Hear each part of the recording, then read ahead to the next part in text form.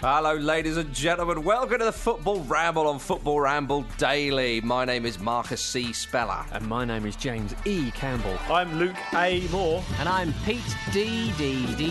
Donaldson.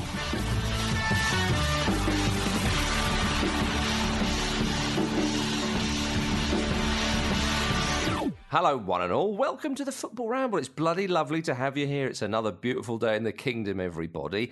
And Pete Donaldson recently had a birthday weekend, didn't you, Petey?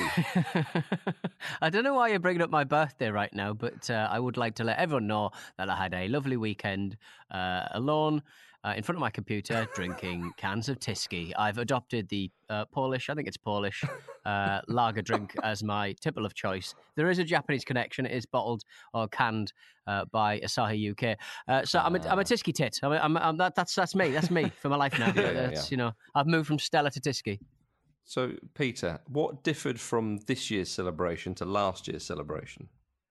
Very well, more Tyskie basically. That's that it? That's how that one's panned out. So yeah, that's pretty much growth the same. in a way. Yeah. Well, let's see how the big 4-0 goes next year. Yeah, no way. You're the picture of youth. Crocodile. Oh, my goodness. Yeah. Oh, there we are. It's Star Wars Day today, Luke, isn't it? Of course, May the 4th. It is. Yes. I am the one who shares the name with the most famous Star Wars character, I suppose, and my wife is obsessed with Star Wars. I've even agreed to watching the latest movie that's just been put on Disney Plus tonight. So that's what I'll be doing this evening to celebrate Star Wars Day.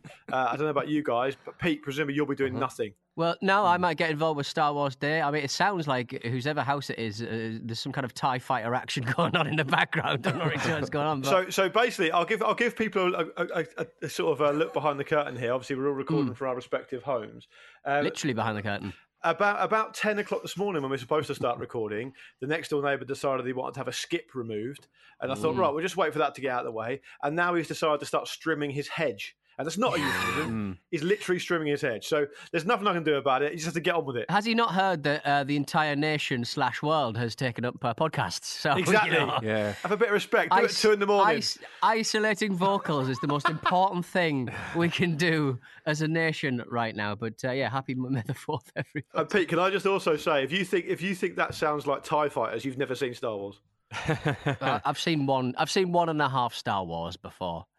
On the Disney Plus versions, have they edited it to put more hair on Chewbacca? Because obviously, famously in the film Splash, they put more hair on Daryl Hannah. Have they removed some of Wookiees, all of the Wookiees' hair? Or the I'll Ewoks' report hair? back. I'll report back. They've made all kinds of changes, haven't they? They changed like the various actors playing various ghosts at different points, and they do all kinds of edits because George Lucas has sort of gone mad. I think they might have made Yoda CGI, and they also made some mess up with Jabba the Hutt at one point as well, because George Lucas kept tinkering, didn't he? Yeah. He's like Kevin Shields with Loveless.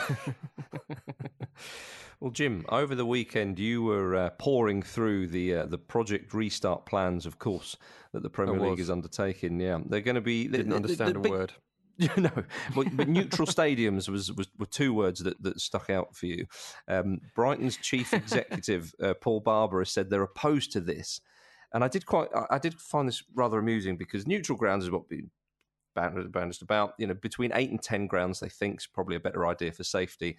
And as I say, Brighton's chief exec Paul Barber said, no, we're opposed to this, and then. It came out that Brighton's ground was reportedly one of the grounds that the Prem are considering, and Barber said he was unaware of this. And I thought to myself, was he like kicking off on the Zoom chat that they were reportedly having? And someone just went, your ground's one of them. Yeah, so what do you think about that? Well, you know what I think about that. Well, yeah, I quite like how Brighton seem to have stepped up as a sort of like shop steward kind of figure.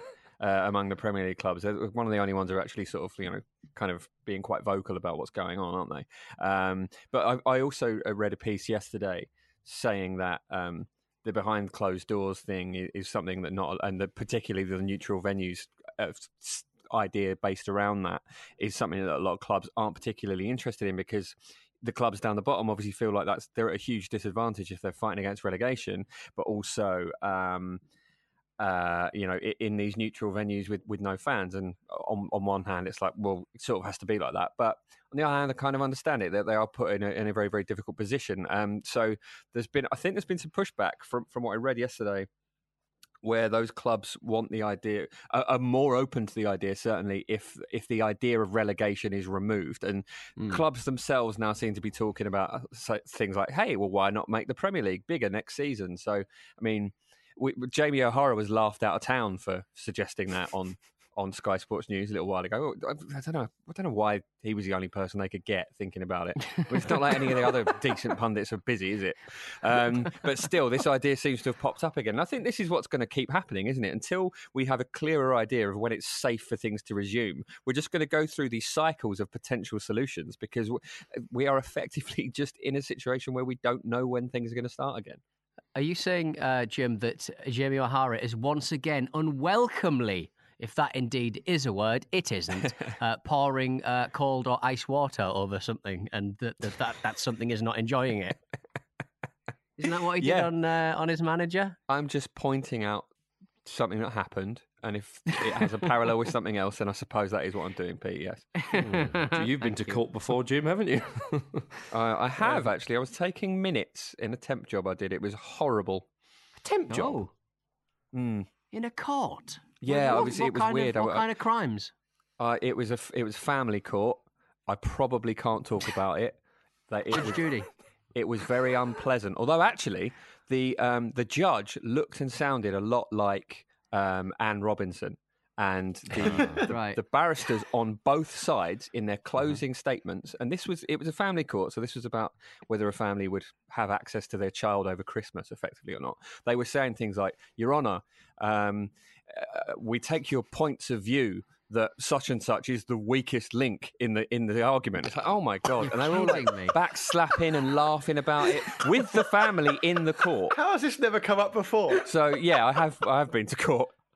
It was absolutely outrageous. Jim, I've seen you use computers and stuff, and invariably they end up on fire. I wouldn't trust you to keep data I know, mate. safe and secure. Well, yeah. Most of my minutes were about that, to be fair, as well, which was ultimately irrelevant to the company that had hired me.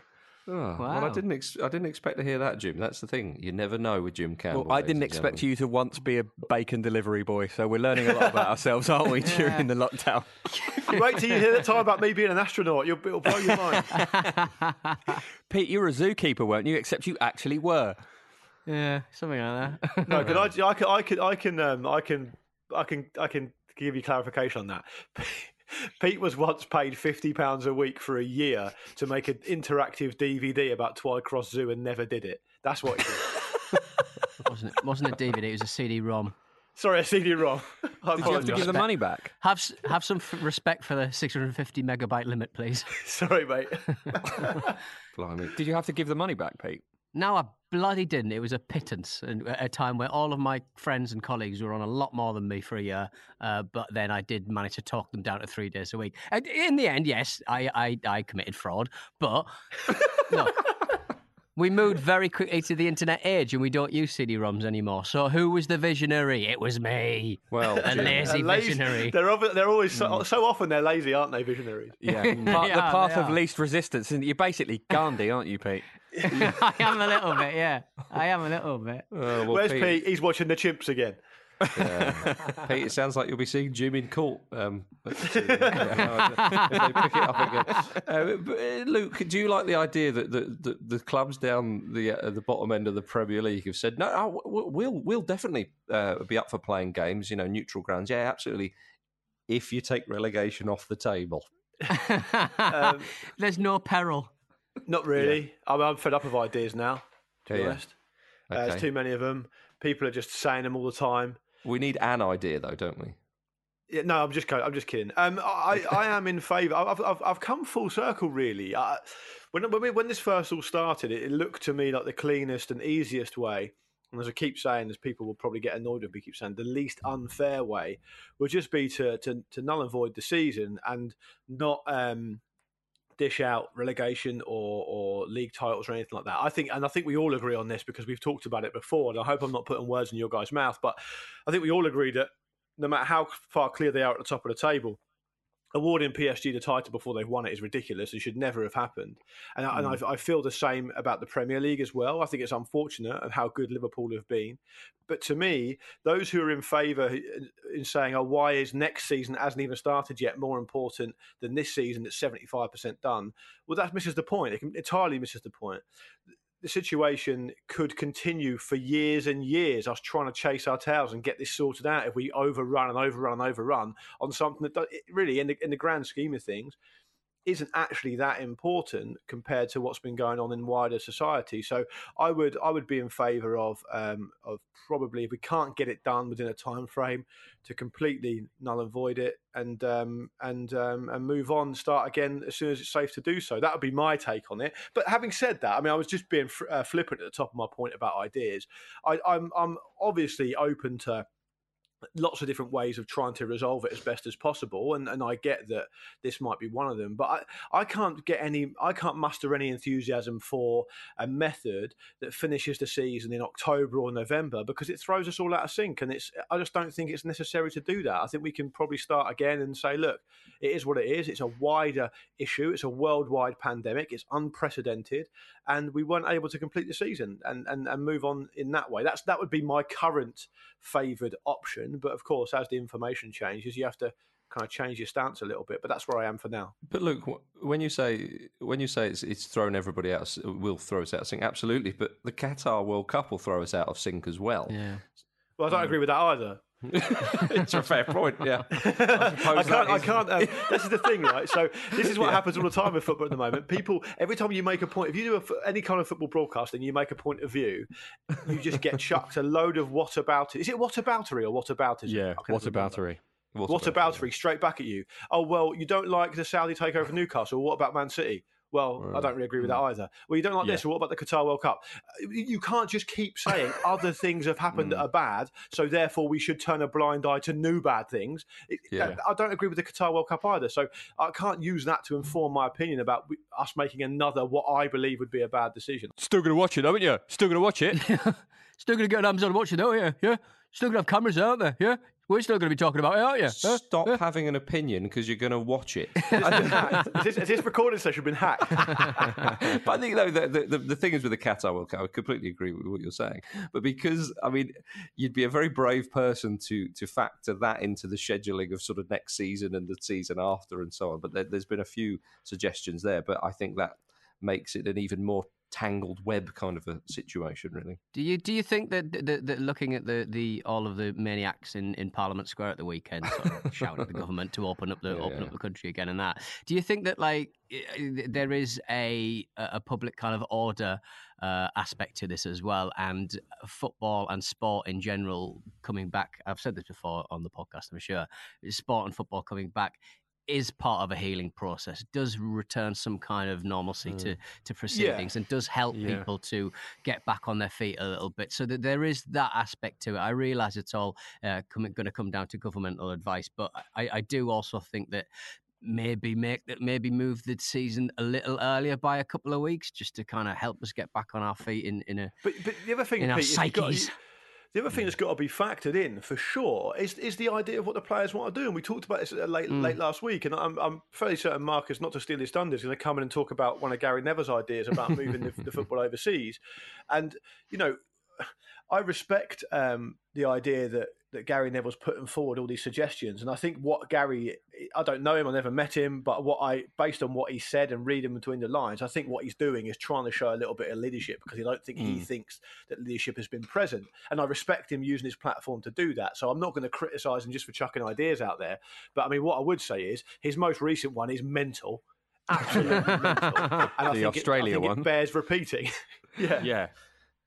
It does. I mean, he has put himself, as you say, Luke. He's put himself out there, and he's been criticising the lack of leadership, hasn't he? But you know, the leagues and the clubs as well. They can only really follow the guidelines that they're being given. So it is difficult for them to come out and say that they're definitely going to do X or Y. But at the same time, I suppose he's being put on the spot and asked stuff from his living room with his really, really big pot of fake white branches in it. So it's can you see that? Yeah, I've seen that. Yeah. Very strange. It's like a sort of But Narnia thing. a person's home is surely they're able to do what they want to do with it, right? I mean, Jim, you just talked to us before we started about what's in your room at the moment, and it sounded quite mental as well. So each to their own, I'd It's say. fair. Actually, it's very fair. You were talking about a giant whiteboard taking up all the space. Yeah, it's Imagine not a if that giant happened. whiteboard. It's just a normal whiteboard. Oh, okay, sorry. It depends on your viewpoint, I suppose. What do you write on there? You like your daily formation? What's going on? I've got a to-do list, and I've also got a little note that says things take longer than you think they will. I like that. Just a little reminder. Nice, I like it. Jim, have you got a list of countries that the Premier League could be played in if they do go abroad, like Gary Neville suggests? I haven't, Marcus, but I do have room for that. The thing is, right? The thing is, so we talked last week or the week before about the idea that players that come back go to these places for 4 weeks, be isolated from their families. And we talked about the idea of, just to give people a reminder, the fact that childcare is going to be difficult for families at the moment. Footballers are very much a part of that. And a lot of them have come out and said, no, it's not really realistic for this reason, that reason, the other reason. And then Gary Neville says, would you like to go to Western Australia? No, to be fair to Gary Neville, he actually didn't. I don't think he said Australia. He said that matches could go abroad. And there's an English agent called Gary Williams who lives in Perth, Australia, who's been in contact with government authorities and Premier League clubs about the idea of holding it in Western Australia. And the Perth senator, Glenn Stirl, or Stirlo, as I'm sure he's called out. He's called Glenn. Amazing.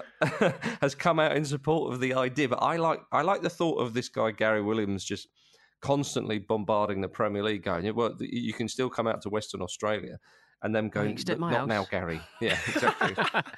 Do you remember when AC/DC went on tour in South America because they figured out that instead of like getting all Metallica on everyone's arses and getting angry about Napster, they actually analysed where all of their music was getting torrented. So just find the place where no one likes Premier League football and just go there. As long as there they is don't no have place, quite though. as many. That's the problem. Well, New Zealand have very low COVID cases. Scotland. Yeah, but therefore New Zealand won't want all the Premier League turning up, will they? Exactly. Can I also say, my point still stands. The fact that a lot of players said we don't want to be away from our families for 4 weeks in St George's Park, which is in the Midlands, means they're probably not going to want to go to New Zealand. Yeah. Oh, dear. Which government officials has he spoke to? It just reminds me of that Father Ted sketch. You know, the Midlands is close. New Zealand is very far away. I would say that on shortfootballdaily.com, how you can get involved with the email chat. We don't need any more plans from everyone. We have about 10 every single, and you will have noticed that I've never read any of them out because they're both either pretty much the same, madder than what anything I could come up with, and so I don't end up reading them out. So don't worry about it, guys. We don't know what's going to happen. The football authorities clearly don't know what's going to happen. So let's just relax, all right? Yeah. Everybody calm down, for crying out loud. Well, according to reports, Premier League players might be interviewed at half time, and cameras could be placed in the dressing rooms as a part of the league's plans. Problems.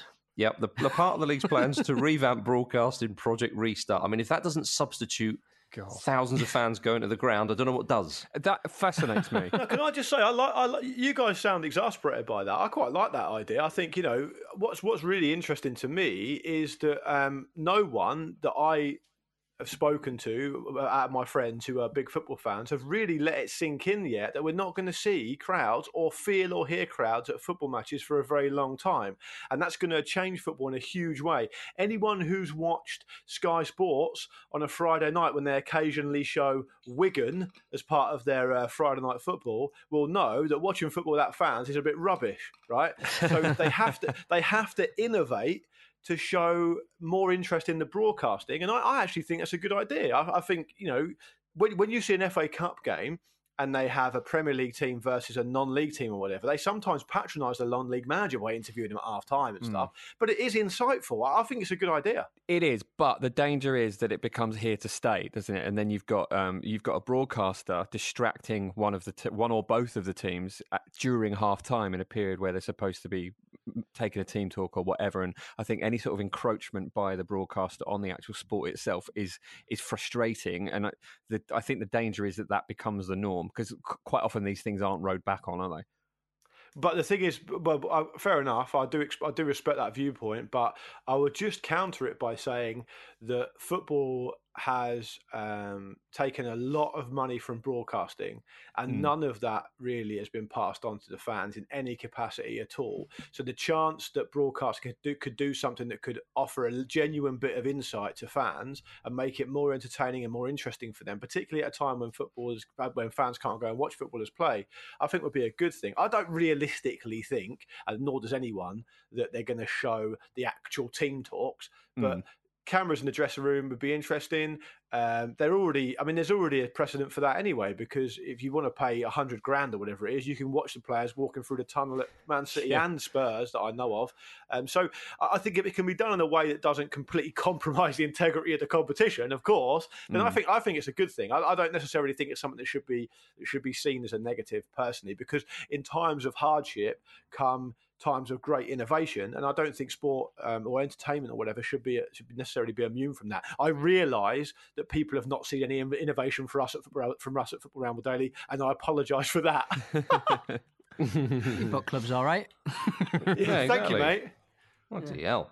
Well, apparently the FA Cup could be scheduled for the 5th or the 8th of August under the Project Restart plans. Exactly. That's the one we're waiting for. That's the one, the Newcastle Man City match. Come on.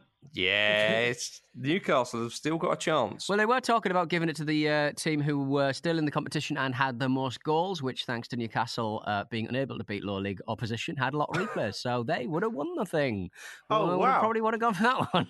And that's in a nutshell why that should absolutely not happen. We've got a lot of replays against lower league opposition, so we deserve to win it. Null and void. Hand it out, Gordon Bennett.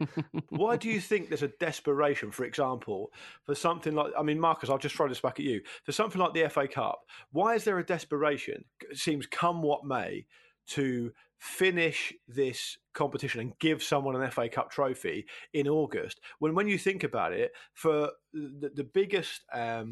one of the biggest attractions of the FA Cup is the fact that most teams of a certain level can enter it, and it's done throughout the season. By the time August comes around, everything being well, the FA Cup's new season should have started anyway. So it remains to be seen how it's going to be sorted next season. If the final's not going to be done till August or whatever, they can't start the new FA Cup, can they? So why is there a desperation? Why don't they just, Marcus? Tell me why they don't just get rid of it For the bants.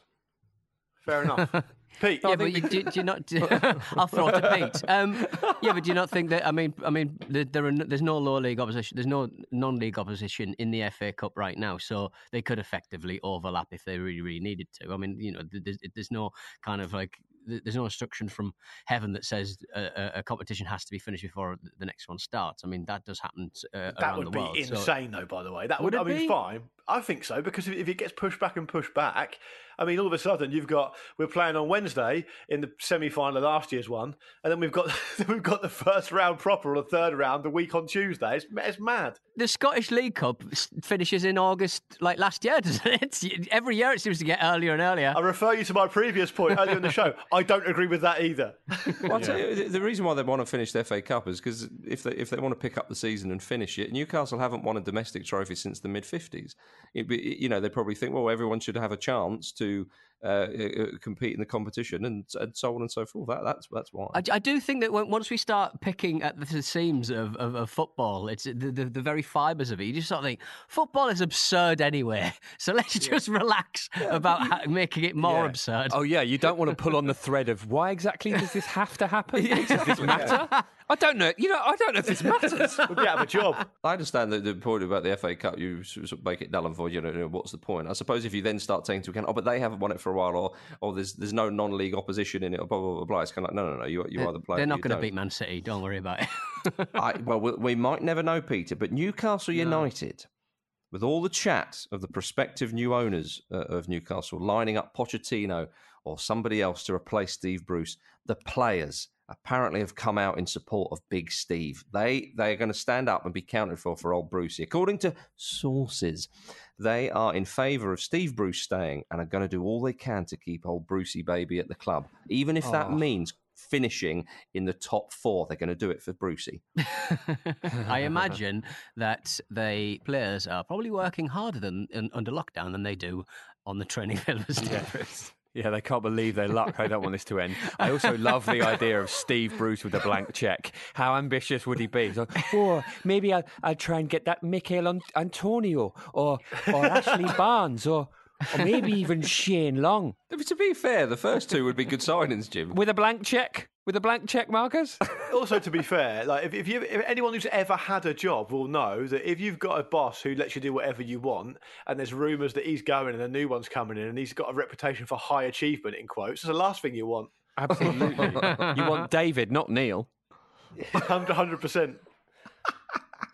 Well, I found this quite interesting, this piece of news, that there's a consortium apparently consisting of Henrik Larsson, Philip Cocu, Dirk Kuyt, Dennis Bergkamp and Ronald Koeman, and they're planning on buying an English football club. Now, the agent, Rob Jansen, is heading up the project, and they said that they recently, whichever wording you prefer, had a deal with a club that Jansen wouldn't name, but they were beaten by a foreign investor. And I thought, surely next not. week's film club. Some sort of football-themed Avengers. Yeah, beaten by a foreign investor. I mean, obviously the deal hasn't been done, but could they have been in charge of a northeastern football club in England? Who knows? Maybe Bergkamp would have a statue of himself mugging off Nicholas Debitzis.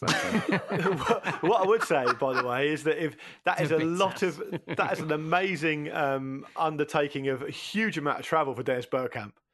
It is. It certainly is.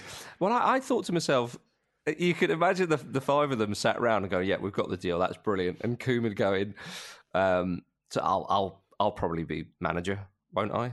And Philip Cocu going, "Well, actually, we do need to talk about that because I thought, me," and this massive argument breaking out.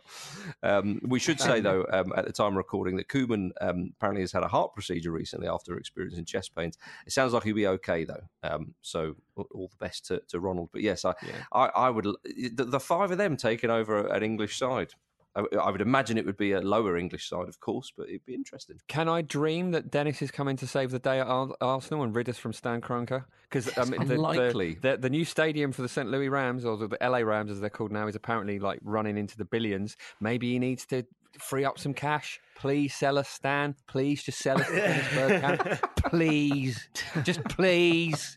The interesting thing about it is that it might mean that Philip Cocu doesn't think he's going to be at Derby County for much longer. I mean, because it's a bit of a conflict of interest, isn't it? I would say so. Yeah, it's kind of this is the natural conclusion of football, isn't it? We've now got to a point now. I understand that there's going to be other investors here, and these guys are probably just the figureheads of it.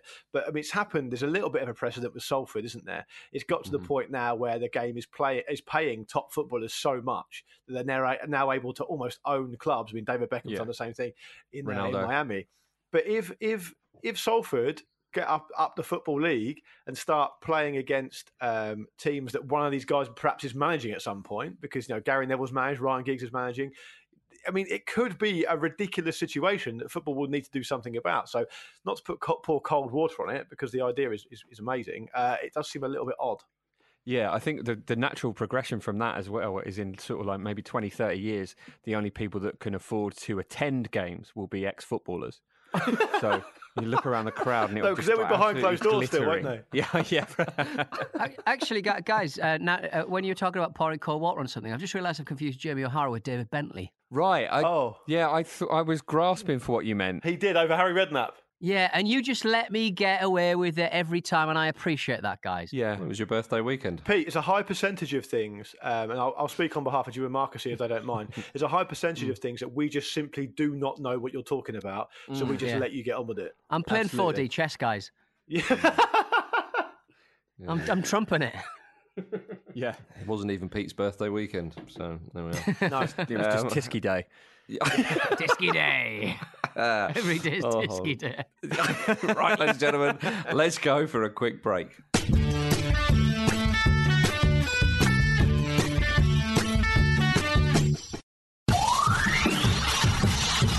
Welcome back to the Football Ramble on Football Ramble Daily, everybody. Luke. Sponsored by Tisky. Right. Not sponsored by Tisky, although this Sunday... Come on, guys. Come and get me. Sunday sees another edition of the Football Ramble Daily Book Club with Andy Brassel, Kate Mason and myself. This week we'll be talking about Building the Yellow Wall by Uli Hess, a book on the history and global appeal of Borussia Dortmund, and we'd love you to join us. There's still just about enough time to get a copy of the book and read it before Sunday's show, so grab one from a reputable bookseller and let us know what you think of it over on our Instagram at Football Ramble Daily or Twitter at Football Ramble. Last episode of the book club was released on Sunday 19th of April and featured Duncan Hamilton's opus about Brian Clough, Provided You Don't Kiss Me. If you haven't heard that yet, grab yourself an ice cold Tisky from the fridge, pop it open and give it a listen.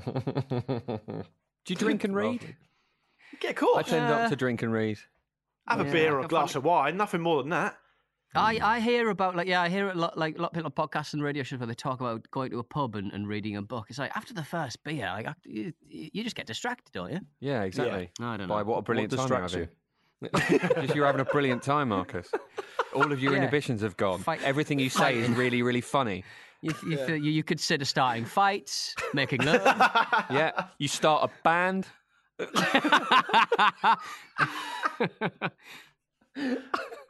I've got a mate, by the way, who's a good friend of mine who started a band. Yeah, is that sort of kind of noise while you haven't got one, whoever that was. Lockdown, mate!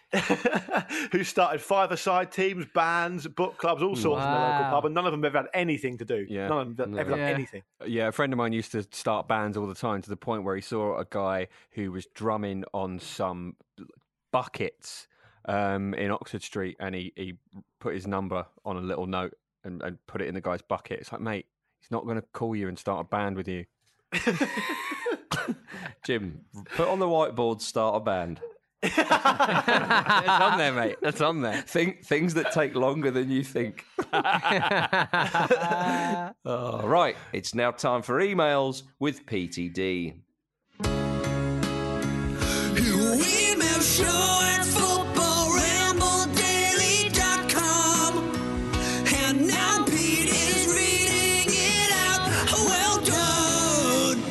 It is Staff Emails with me. If you want to get in touch with the show, it is, as always, show at footballrambledaily.com. You just heard the jingle. Why not get involved? Oliver Hogman says, more on Pards is the subject line. Oi, oi, gents. First time email. I love the show. Oh, stop it. I heard a fun fact to get you chuckling about good old Pards.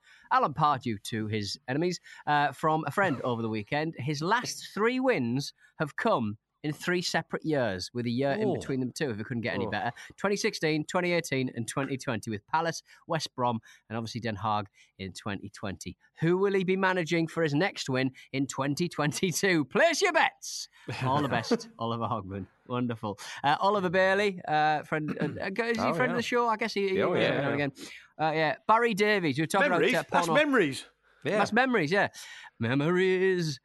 Memories, you must know memories, cat. Barry Davies, porno commentary is the title of this subject email.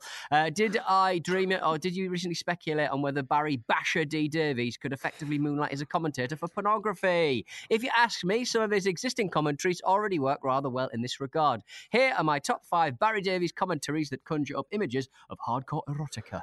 Number 5, where were the Germans? And frankly, who cares? Number 4, that is schoolboy's own stuff. I bet even he can't believe it. Is there anything left from this man to surprise us? Number 3, a test of his pace, now a test of his finish, and he's equal to both. Number 2, it's up for grabs now. And finally, number 1, interesting, very interesting. Look at his face. Yeah. Just look at his face. I knew that was coming, so to speak. Yeah, you knew that was coming. Oliver Bailey, fantastic work. Excellent. Carsten says, has there ever been a one-manager man? In American football, as a player, Owen Daniels, who's played for 4 different teams, but only one coach, Gary Kubiak, which is a fantastic name, just followed him from team to team. Are there any footballers who've played for multiple clubs, but only one manager? I'm thinking it's probably like the son of the manager. I'm thinking the Alex Bruce types. Bruce's offspring. Yeah, that kind Nico of thing. Kranjčar. Just Harry Redknapp. Yeah, there's also one with, I think, Dion Burton, if those of you remember him, a striker from mostly in the early 2000s. He played a lot under the late great Jim Smith, God rest him, at lots of different clubs. I'm not really sure. I mean, maybe he just thought he could trust him and he thought he could rely on him. But he famously followed Jim Smith in a lot of different places. So I don't obviously exclusively just for one manager was a little bit far fetched, but. I mean, Kranjčar and Redknapp is the all-time classic, isn't it? Well, it's kind of it's much maligned, that kind of behaviour. But I mean, if you trust a player, if you know exactly what that player can do, it's the best situation. Like, Pete, I think there's been a suggestion that the reason. There's a reason that the Redknapp Kranjčar one happened may not have been for that reason. And I'll tell you about what that is after the show. Yes, absolutely. But a better example would be Jermaine Defoe and Harry Redknapp. Defoe said recently that he felt Redknapp was like a father figure and so on and so forth. Right, okay. Yeah. And also, Maurizio Sarri even tried to sign Jorginho for Juventus, didn't he, when he went there? So he likes to have Jorginho because he's exactly that player that he trusts. Actually, I learned something recently. Did you guys know that Maurizio Sarri is a literal translation of Smokey Morris? Wow. Nice. Yeah. Wow. Bluesman. That's amazing. Isn't it? No one said determinism. Love it. Yeah. Well, I think some of the names you don't realise. I think John Travolta. I asked James Horncastle about this, and he said, nearly. If you put in Travolta to like a basic Google Translate, I forget which one. I think it's overwhelmed. So it's like John overwhelmed, but very sort of loosely, very. I mean, it's not. I'm sure an Italian would say, but you're not far off it. So just enjoy it. Wickedly talented. Yeah, exactly. Martin Conway's got an email to clear up the naming of Neville. We've just been talking about names. Hi, chaps. In contrast to your explanation on the previous show last week, I have it on Family Authority. That the reason Neville has such a wonderful moniker is not because of laziness, but due in fact to his dad being a big horse racing fan. I don't know why I went big on the word horse there. I'm not saying that Neville's dad was a big horse. He wasn't. A big horse racing fan. Bojack Neville. On the day his son was born, he got a hot tip and had a flutter on a horse called "The last shall be the first, and the first shall be the last," from Matthew 2016. Oh, wow. I'm sure you guys know, or at least one of us do. Although I'm sure if that is related. After it came in as a winner, he saw this as a sign that he has named his son as such. Ridiculous, but not lazy. Keep up the great work, Martin. I would go with that explanation. Yeah, lazy doesn't seem to be something that fits the Neville family, does it? No, definitely not. Definitely not. Is there a recent piece where Phil Neville was talking about when he used to play for Everton and Gary Neville used to play for Manchester United, and Gary Neville used to ham it up massively for the cameras? I was reading that over the weekend. Fascinating dynamic. Like Gary not wanting to shake hands with his brother and stuff and being a bellend. Do you not remember when they were both on Sky Sports once, and it was Gary Neville punting in the studio, and Phil Neville was pitch side or something, and they introduced themselves. And it was just the weirdest thing. They might have been joking, to be fair, but Phil Neville went, "Evening, Gary," and Gary went, "Evening, Philip," and they just carried on. It was like the strangest thing. That's how we should start. Actually, I think that's exactly how we start every podcast. Yeah, and we're clear. Crucially, we're not brothers. Exactly. Brothers in arms, I say. shortfootballrambledaily.com. Get involved. Beautiful. Did you guys see this thing that popped up on the Daily Mail website about Matt Ritchie and John Joe Shelby? It's so funny. So essentially, the article starts with Matt Ritchie, and the headline stuff starts with Matt Ritchie essentially bigging up John Joe Shelby, saying he's a player who's got everything, he can do it all, and he's incredulous that he's only been capped 6 times for England. But what essentially Matt Ritchie is saying, it becomes clear as you read through the article, is that Matt Ritchie thinks John Joe Shelby would be a much better player if he wasn't fucking mental. And he says, and that's coming from Matt Ritchie. Yeah, I know. I've said this to his face. If only his head was screwed on and he focused on football and stopped playing golf all the time, he could play for Barcelona. It's like, okay, thanks very much for that. Appreciate it. I mean, what a backhanded compliment if ever I've heard one.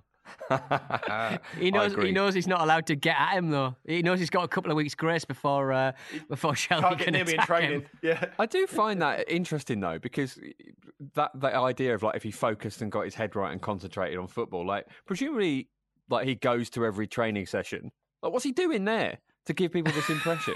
he bringing these clubs? So the latest thinking is, as far as I know, and this might be part of the reason why Gareth Bale, only part of the reason, I should say, why Gareth Bale's been getting a bit of stick, is because the miles they put on the golf course and the movement and the pressures it puts on parts of the body, I don't think if you're playing it competitive, it's actually a very good idea for a footballer. And apparently John Joe Shelby insists on playing 3 times a week, every week.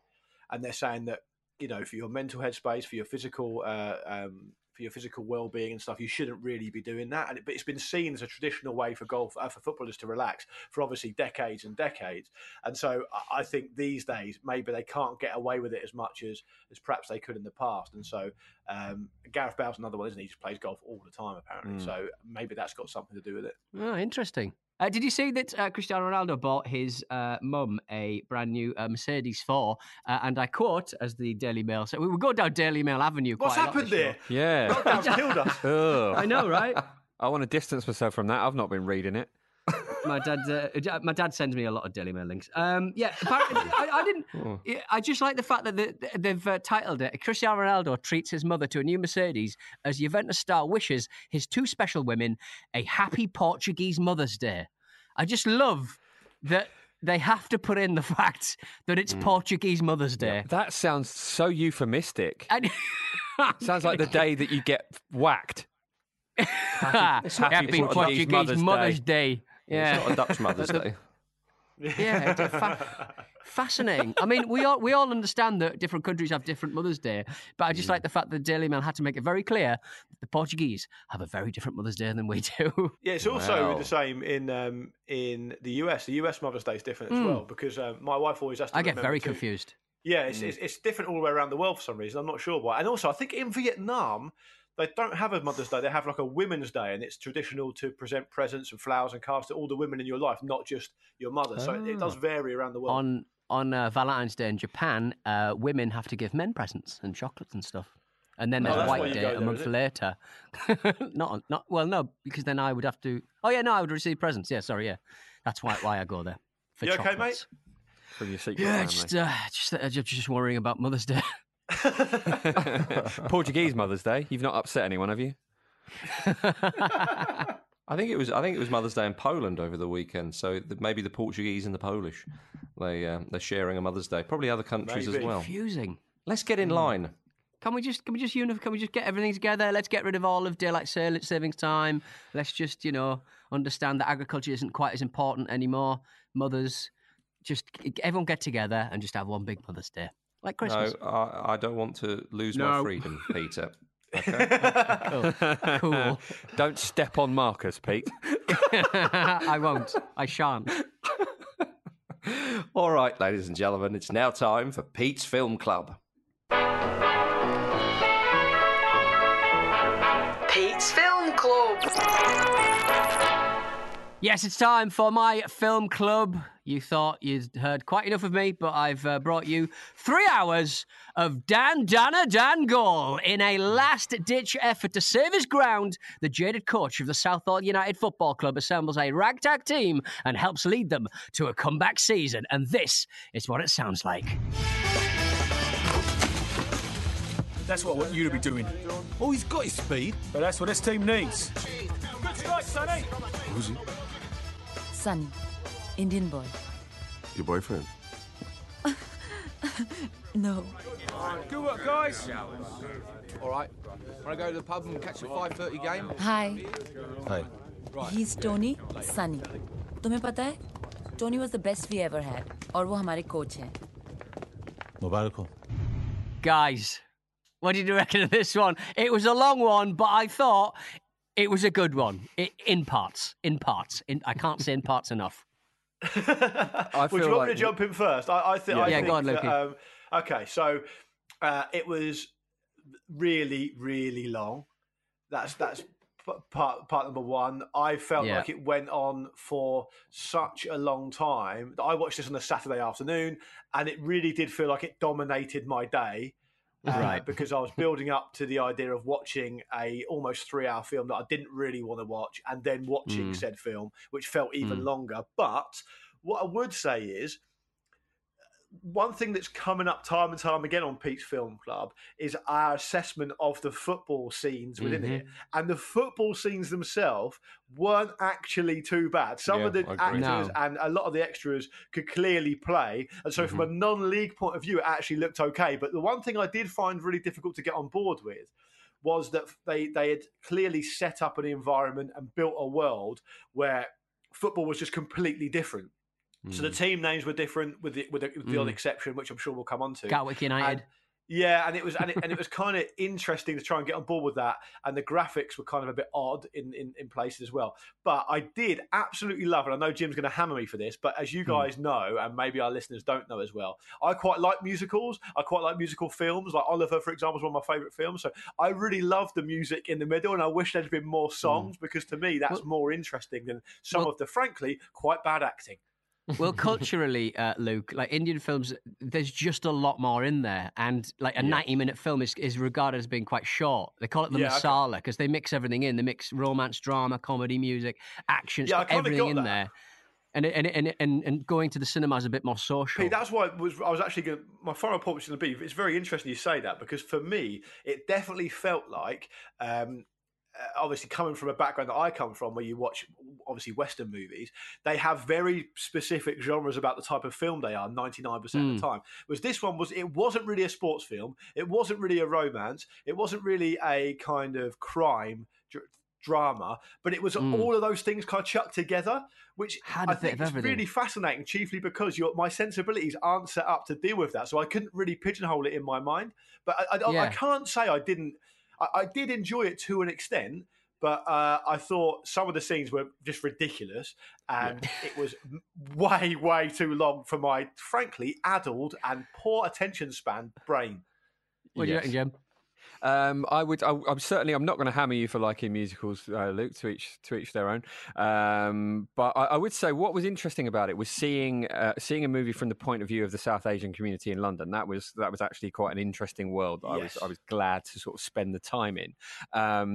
But it was quite jarring, isn't it, to Western eyes, really, because the dubbing and the melodrama of the dubbing's mad. Like all of the dialogue is dubbed and kind of quite clunkily so, and everything's very melodramatic. And one of the things I found quite difficult about it was the way that the lens through which women are seen in it. They were window dressing, or they were somebody who would just nag, or they were utterly forgiving of completely awful behaviour in a lot of cases, and there was a lot of casual sexism from the dialogue in the main characters too, to the point where they went to Brighton Beach for a team bonding exercise, just met loads of women hanging out on the beach in bikinis on a gloomy day, went to the pub with them, and they were just still in their bikinis. It was all very that was a bit odd. You used to live in Brighton. You know that's absolutely true to London. Yeah.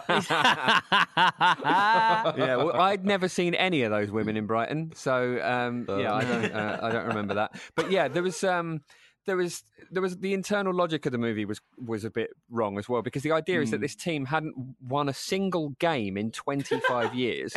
25 years. Yeah, they didn't have a kit. And yet the league that they're in had a prize pot of £3 million. Now, the idea behind behind the movie is that this team is going to lose their ground because this guy who's hanging around, who seems to be some sort of king-making deal breaker, he's also a local like pundit on this sort of local TV station that for some reason has a lot of clout. And there's a Princess Diana developer kind of character. Yeah, she works for the council, and she wants to kind of develop the ground, and she keeps saying shit.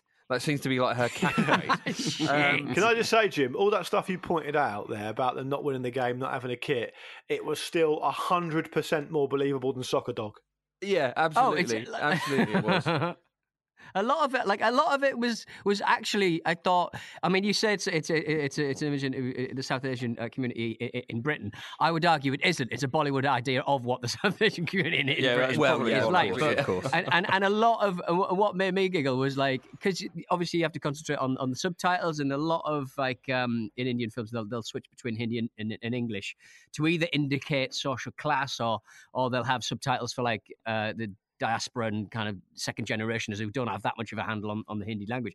But sometimes in this film, they'll subtitle the English and say something. They'll subtitle when the characters are speaking English with a completely different phrase. So, like, the character will say, "Oh, that's a little bit below the belt," and in the text it'll say, "She really hits where it hurts." I'm like, that's a completely different phrase. I can't learn anything here. Marcus, what did you think?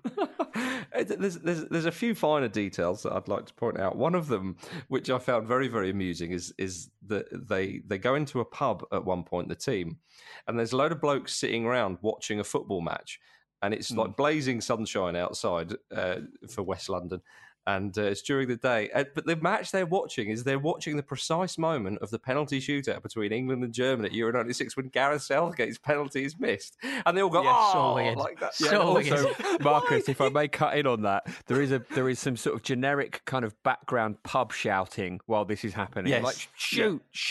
And one of the lines is, pass the shot. That's the thing. Love the that. dubbing. Everything is dubbed, even though you can see that person in the scene saying that word. Like, why do you dub? And sometimes they're ADR, dubbed mate. with ADR, baby. Sometimes they're dubbed with a slight faux American accent. So, like the physio at this non-league club, like or sort of, I suppose it's set up. So it feels like a non-league club, but as you say, Luke, it's in this sort of weird sort of league where the pot is £3 million. Yeah, those final scenes were shot at Millwall, weren't they? Definitely. Yes, the Combined Counties League, it's identified as. Yeah. Well, Southall United are a side; they're a football club. So obviously they've used the club there, but like the physio kind of, he talks to one of the players, and he, massages him, whatever, and he leans over and goes, I think you're okay now, or something. It's like, where's that voice come from? Like, clearly he doesn't speak with some sort of mid-Atlantic kind of fake accent. I found it. I mean, to be honest, I thought some of the characters were quite likable, which we can't say the same for in Hot Shot. So that was quite enjoyable. So it was all playing for keeps. Yeah. Oh, but yeah, exactly. Yeah. So some of them were quite likable, as I say. And Luke, you're absolutely right. The guy who's like heralded as the best player in the whole thing is actually a footballer. And some of the football scenes, I thought actually, so far these are the best football scenes I think we've had. I'd say maybe I'd agree with that. Even better than Shot of Glory. So that was great. So well Marcus, done. would Monty Singh would probably qualify as an England striker. Would you give him a penalty shootout berth? Would you allow him to take one? I mean, I think that if he was... He hits them high, doesn't he? He hit one about 40 yards over the bar. If he was a rugby man, I'd put him on conversions, definitely, but not penalties in football. But the other thing I found quite strange is, and I think you're absolutely right, Pete, when you say it's a Bollywood version of the South Asian community in this little part of West London, is that when the main character, Sonny, who's the best player, he's playing for a team in the same league who happen to be like all white, they're all white players, and he gets a bit of racist abuse. And then when he's dropped from the team, he becomes sort of apparent or very much assumed that it's because that he's not white. And when he says to the sort of the manager or the chairman, I think it is, why have you not picked me? Why am I not in the squad? They both just sort of look at him. And then he goes, is it because of the colour of my skin? And then they both sort of look at him, and then one of them walks off and shrugs, and the other one goes, well, what can I do, son? It's like, not be a racist prick. That's what you can do. What can I do? Because the manager doesn't speak at any point during that exchange. He just gives him a series of knowing looks, and it's really jarring. Well, the final point I wanted to make was that the reason why I think you're absolutely right, Pete, is because this guy, Sonny, who's like the best player, when he goes and plays for Southall United, who are set up as an all-Asian club. Now, that's not true in real life, but actually the first all-Asian football club in the country, I believe, was in Southall. So there's a sort of an ounce of a nod to sort of history, if you like, and that sort of thing. It's quite interesting if you read up about the area and its sort of recent history in the last sort of 50, 60 years. But Sonny goes and plays for them, and then he gets signed to Millwall City, who are dubbed as one of the biggest clubs in the country. He's got a lucrative contract. He's earning a good few £1,000s a week. They've given him a car, a mansion, all this kind of stuff. It's like, well done, mate. You've done really well there. His teammates and the whole community absolutely chastise him as if he's a complete traitor. And I thought to myself, no, I'm pretty sure that community would be absolutely delighted if one of their own got to the sort of top level of the sport. And I thought, that's a bit strange, really, isn't it? Anyway. Yeah, but it was the jeopardy involved, wasn't it, Marcus? Because he was their best best player and losing them, which was, part of an underhand shady deal by this weird commentator guy, meant that they were unlikely to win the league, meaning they'd get the £3 million to keep their ground. Yeah, but they kept saying it's not about football. But I think you guys are slightly missing the point though, because it wasn't made that clear in the film, and I only really know this because I read the IMDb entry afterwards, that the reason they're annoyed with him and they're upset with him is because this particular team that he's signed for have apparent links to like racist movements and skinhead movements and stuff, and they think of him as how they were saying, how can you do that when you've been a victim of racial abuse yourself, and how can you do this to this community? But I concede it wasn't actually made that clear in the film. Perhaps we missed the subtleties of it or something because we're not from that background. Can I just jump in with one more point? Right at the start of the film, one of the main players for Southall United, his uncle is the manager of the team or the chairman of the team, and he's given this news of you've got to kind of get £3 million or whatever together to keep the ground and keep the club going. And he's driving him home, and his uncle is sort of going, it's terrible, it's a really bad situation. And then his uncle just dies in the car. Yeah. And he turns around. That was weird. He turns around. I forgot. And he goes, he turns round and he's just like, oh, uncle, oh.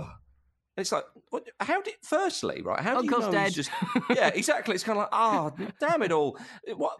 Surely the response to that wouldn't just be, he just suddenly stopped, therefore, all right, he's dead, there's nothing we can do. People will be like, oh shit, is he dead? Get him to the hospital quickly. This guy's just completely resigned to the fact. His story just ends there, doesn't it? Yeah, it does. Yeah. And then 5 minutes later, there's a "Don't Mess With Me" Hey Dude banging. That's of a brilliant song tune. Some of the tunes that were really good. Yeah, some of the tunes were brilliant. That one particularly was amazing. I was actually humming that around, so was my wife, for a good while afterwards. But I was going to ask you guys, so we've done quite a few of these now. Can you just because I'm interested, can you each give me, like, in a word, your favourite and least favourite films so far? So if I start with you, Marcus. I think something that we can all agree on is that football films are a bit shit. Like, no matter what you do, that's become abundantly clear. The ones I choose are. Well, I would say purely for the fact that it's from a different era, and so therefore expectations are a bit different, blah, blah, blah, blah. I'd say the Arsenal Stadium Mystery would be probably my favourite. But other than that, I'd maybe say the first one we watched, Goal, might be the better one. The worst one by a country mile. And if anybody has a different worse one, then they're a moron, is obviously Soccer Dog European. I think we can all agree on the worst one. I think that's probably fair. My favourite has probably been... the one with Pele, just because it was just so enjoyable. I'd say your hot shot, my favourite one. Snackable, isn't it? Snackable fun, man. Yeah.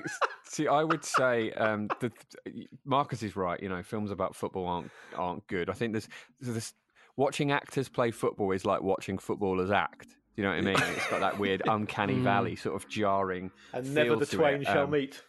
Absolutely. So I think I would agree with Marcus. Actually, I enjoyed the Arsenal Stadium Mystery the most because football is incidental in it, isn't it? It's not really a football movie. It's a movie where football happens in the background. And obviously, Soccer Dog is the worst movie, like probably that any of us have ever seen. But I would say because it was so bad, I at least thought it was funny. And I think the one I've enjoyed least, possibly because of a hangover, was A Shot at Glory. I just found it just hard to watch. That's a shame. Because of the consequences of my actions, to be fair. I really enjoy... I kind of got to come down to the film that I saw on Holloway Road all those years ago, Goal. It just ticks a lot of boxes for me, just personally. I can't ignore the shots of, like, the grainy, sort of grey kind of shots of Newcastle United's ground. There's something in there for me, I think. But the worst one was probably Soccer Dog. Oh, yeah. Pete, I often sort of bring up the fact that you gave Goal 9 out of 10. Had you have chosen a different film that was better than Goal, you're basically saying, A Shot of Glory was a 10 out of 10 for me. What's your point, Marcus? What's your point? Yeah. the film that most people are suggesting to me, and it is every day. So again, guys, we don't need suggestions for how we're going to end the league. We also don't need suggestions watching Charlene Soccer. It's a good film. Everyone saw the film when it came out. Is everyone here seen Charlene Soccer? I've not seen it, not seen actually. it. No. Well, maybe we'll get onto it eventually. Yeah, Pete, tell us what we're going to do next. 3. Just tell us now. Well, tell us next Monday's show is, if that was the main, that was your roast dinner, here's your dessert. Final score. When 2 terrorists kidnap ex-soldier Michael Knox's niece, he employs all of his skills to rescue her and possibly foil a plan of mass destruction as well. Starring your friend and mine, Dave Bautista from The Wrestling. If the Pele film was Pele doing Karate Kid, this is West Ham doing Die Hard. Oh, Wow. Okay, has anyone checked the running order? The running time? Do you want me to check it real quick? Yeah, please do. I remember you watching this. It's 1 hour 44. Not bad. That's Yeah, all it's right. not bad. That's all It's right. not bad. Yeah. And it was filmed at West Ham Stadium. The last thing to actually be filmed at West Ham Stadium was this. So they blew it up effectively. I like the idea of watching Batista run around Upton Park. Yes, please. Yeah, I'll be up it's for good. that. And him running around, he's such a big bloke. They've given him big dad jeans. And just while you're watching it, guys, just check out how big his jeans are. It's hilarious. All right, great. Big dad Sounds jeans. good. Boot cut. There we are, ladies and gentlemen. Well, we look forward to... What was it called? Final Score? Yes, final score. Final Score. Apparently a budget of $20 million. And at the box office, it didn't even do $800,000. So... Oh dear. Perhaps we can chuck them a few quid with a bit of revenue. I don't know. No, we're helping. We're helping. Yeah, indeed, yeah. But Dave Bautista, we're trying to help you, mate. There we are, ladies and gentlemen. Thank you very much for listening to the Football Ramble. Andy and Jules are back tomorrow, so get involved there. And of course, wonderful things happening over at the Patreon. So do think about that if you haven't previously. Thank you very much, Luke Moore. Thank you. Thank you, Jim Campbell. You are welcome. Thank you, Pete Donaldson. Dan goal. Thank you, ladies and gentlemen. We'll see you very, very soon. This was a Stakhanov production.